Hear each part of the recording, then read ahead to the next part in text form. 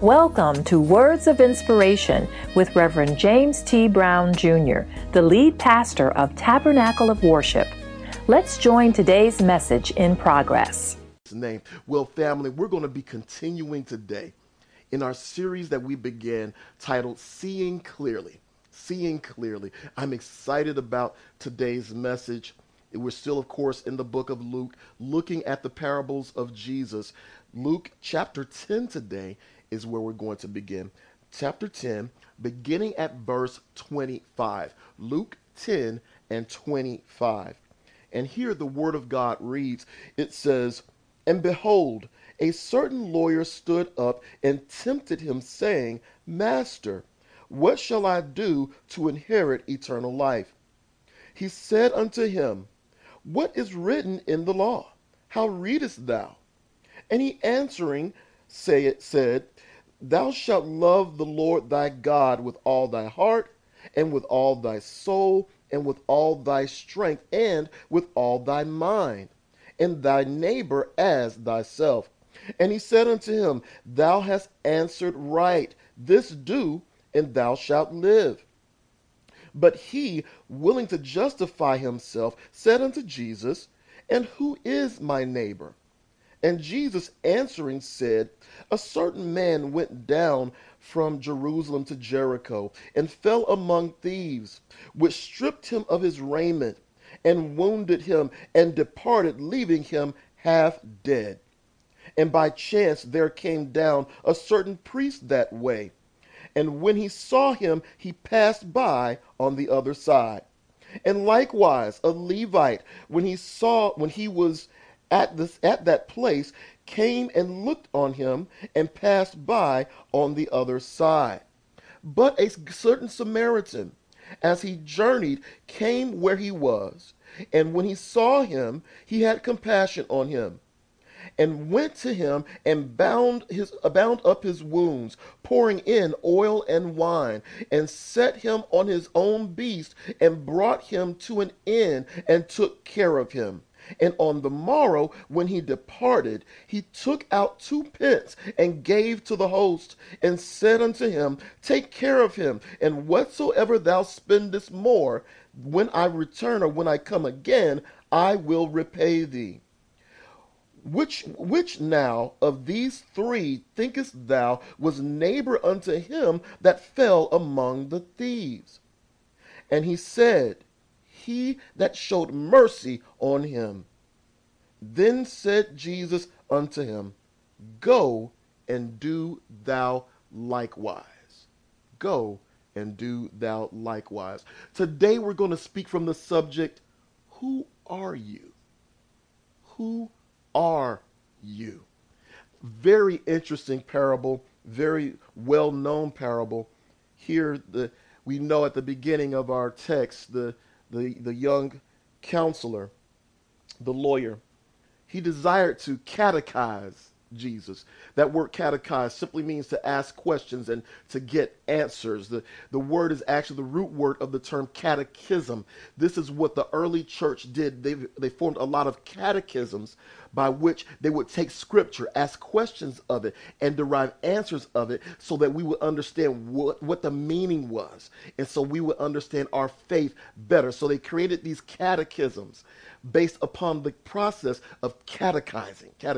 This is also known as something that Socrates did. It was known as a Socratic manner. He actually birthed this, where you're simply asking questions and deriving answers, asking questions, deriving answers, and then you grow in wisdom from that process. So he went through this process trying to do this unto Jesus, but Jesus here turned the questions back on him. He called him master, but he didn't realize who he was dealing with. So Jesus turned the questions back on him. The lawyer asked this question. He said how he could inherit eternal life. How he could inherit eternal life.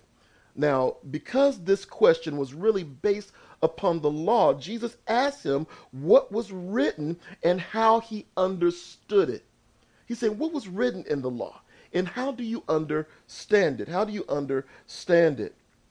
The lawyer quoted scripture that came from Deuteronomy chapter 6 and verse 5 and Leviticus chapter 19 and verse 18, and Leviticus and 5, or I should say in Deuteronomy 6 and 5, that's where it says, you shall love the Lord thy God with all of thy heart, with all thy soul, with all thy strength, and all thy mind. But then he went over to Leviticus 19 and 18, and the last part of that verse says, and you shall love your neighbor as yourself. So he combined these two, thinking that this was the answer. I should have everything covered.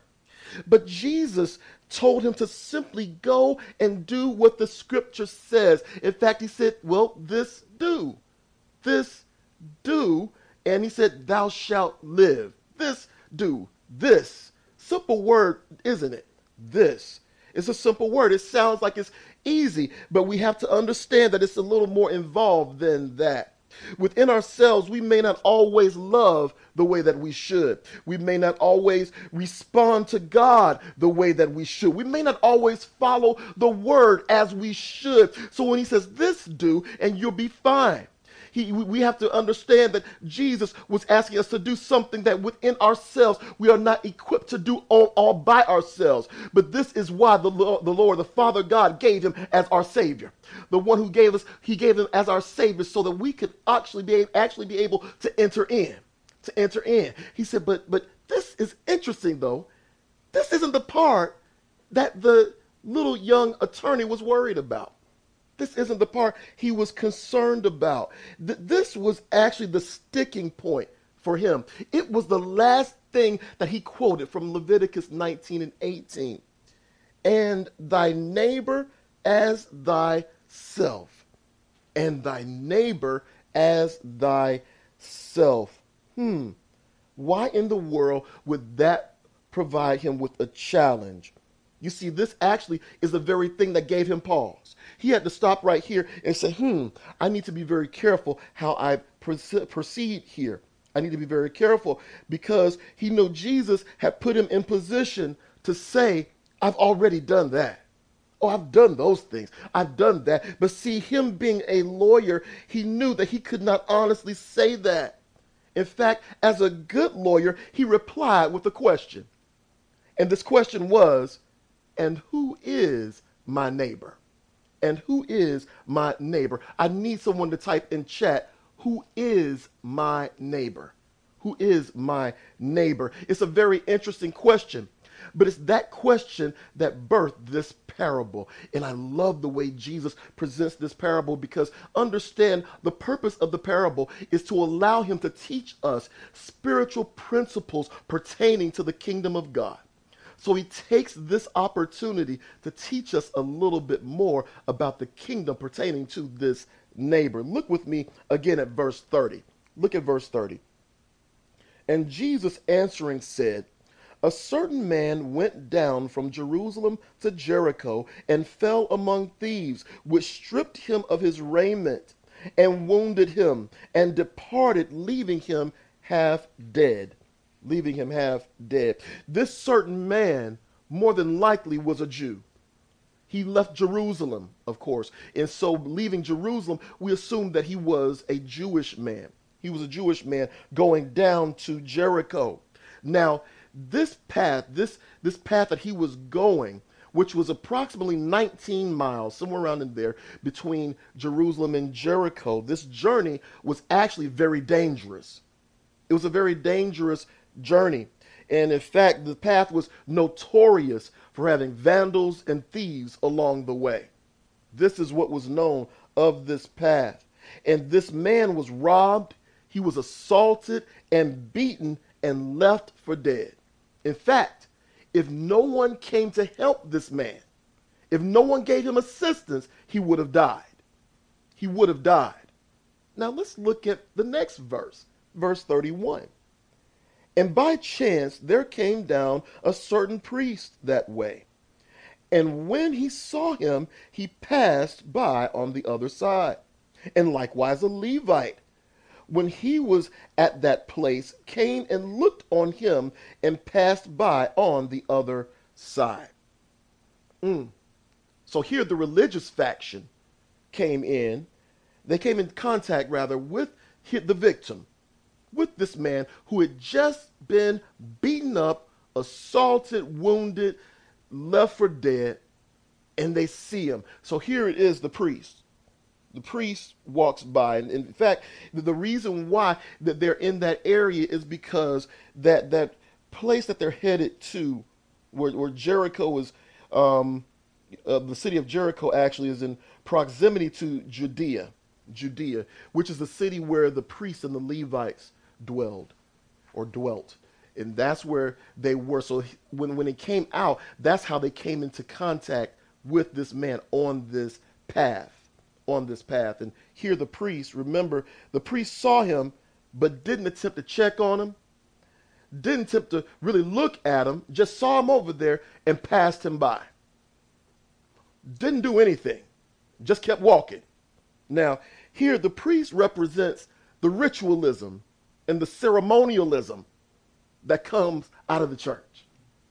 Here, that was there, but he looked and didn't even pay attention. Didn't even see how his condition was. Just kept moving on. Want you to know that, see, ritualism and ceremonialism cannot save you. Okay? Can't save you. But then he talked about the Levite.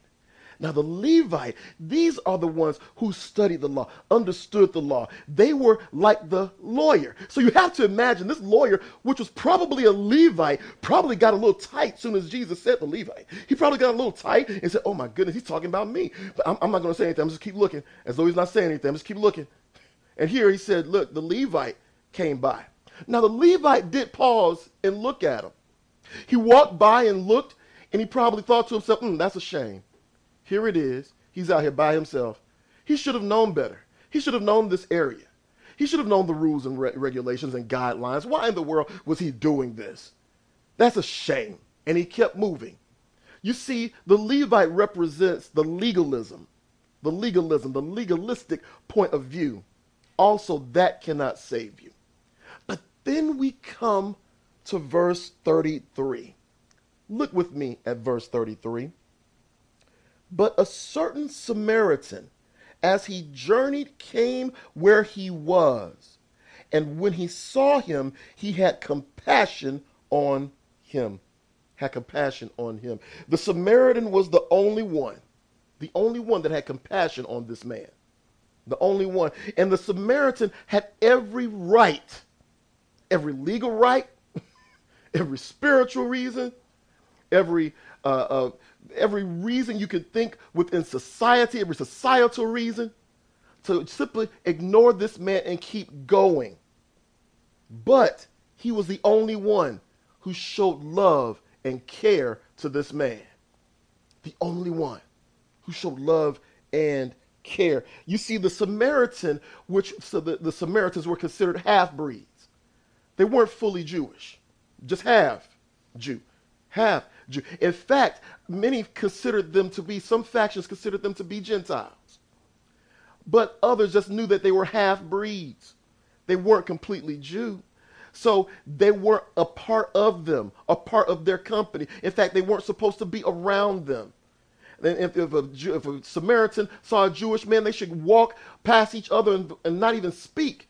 This is how they looked at society and looked at each other. But yet, here, that's not what he did. He looked at this man. He was stopped. He was moved by the condition and brokenness of this Jewish man. Look with me at verse 34. And went to him and bound up his wounds, pouring in oil and wine, and set him on his own beast, and brought him to an inn, and took care of him. And on the morrow, when he departed, he took out 2 pence and gave them to the host, and said unto him, take care of him, and whatsoever thou spendest more, when I come again, I will repay thee. I will repay thee. Here, the Samaritan made sure to tend to his wounds and make sure he was cared for. Notice Jesus said he poured in wine and oil. Poured in wine and oil. Poured in the wine to be able to cleanse the wounds so that it would not get infected. and he would not suffer infection. Then poured in the oil, which will allow the wounds to be able to heal and to bond, to be able to heal, to cleanse it and to heal it, to cleanse it and to heal it. I want you to understand something. I'm speaking to you. I want you to realize this, that sometimes you are allowed to come into a situation because God knows that you are the one that he can trust to bring healing. Do you hear me? He lets you come into a situation because you're the one he can trust to bring healing. Listen, to pour in the wine to clear out the bacteria that has gotten in, that has because of the wound, because of the injury. You see, sometimes many people walk around with injuries in their hearts and in their spirits, and there's bacteria that has set up in there and is causing them to act in ways due to the injury. So first you've got to be able to pour in the wine and to clean out all of the bacteria. So now you can then pour in the oil. Listen, when you pour in the wine, it's going to sting a little bit. Sometimes truth has to be spoken so that there can be a little stinging and clear out the bacteria. But once you do that, you apply the oil because the oil now allows it to bond and allows it to heal. And you can have healing, but you got to clean some things out first. Thank you for listening to today's message. We pray that it was a blessing to you. If you're in the metro Atlanta area, we invite you to join us for our regularly scheduled services at Tabernacle of Worship. You will also be able to get this entire message. Please feel free to visit our website at www.taboworship.org. That's www.taboworship.org for more information.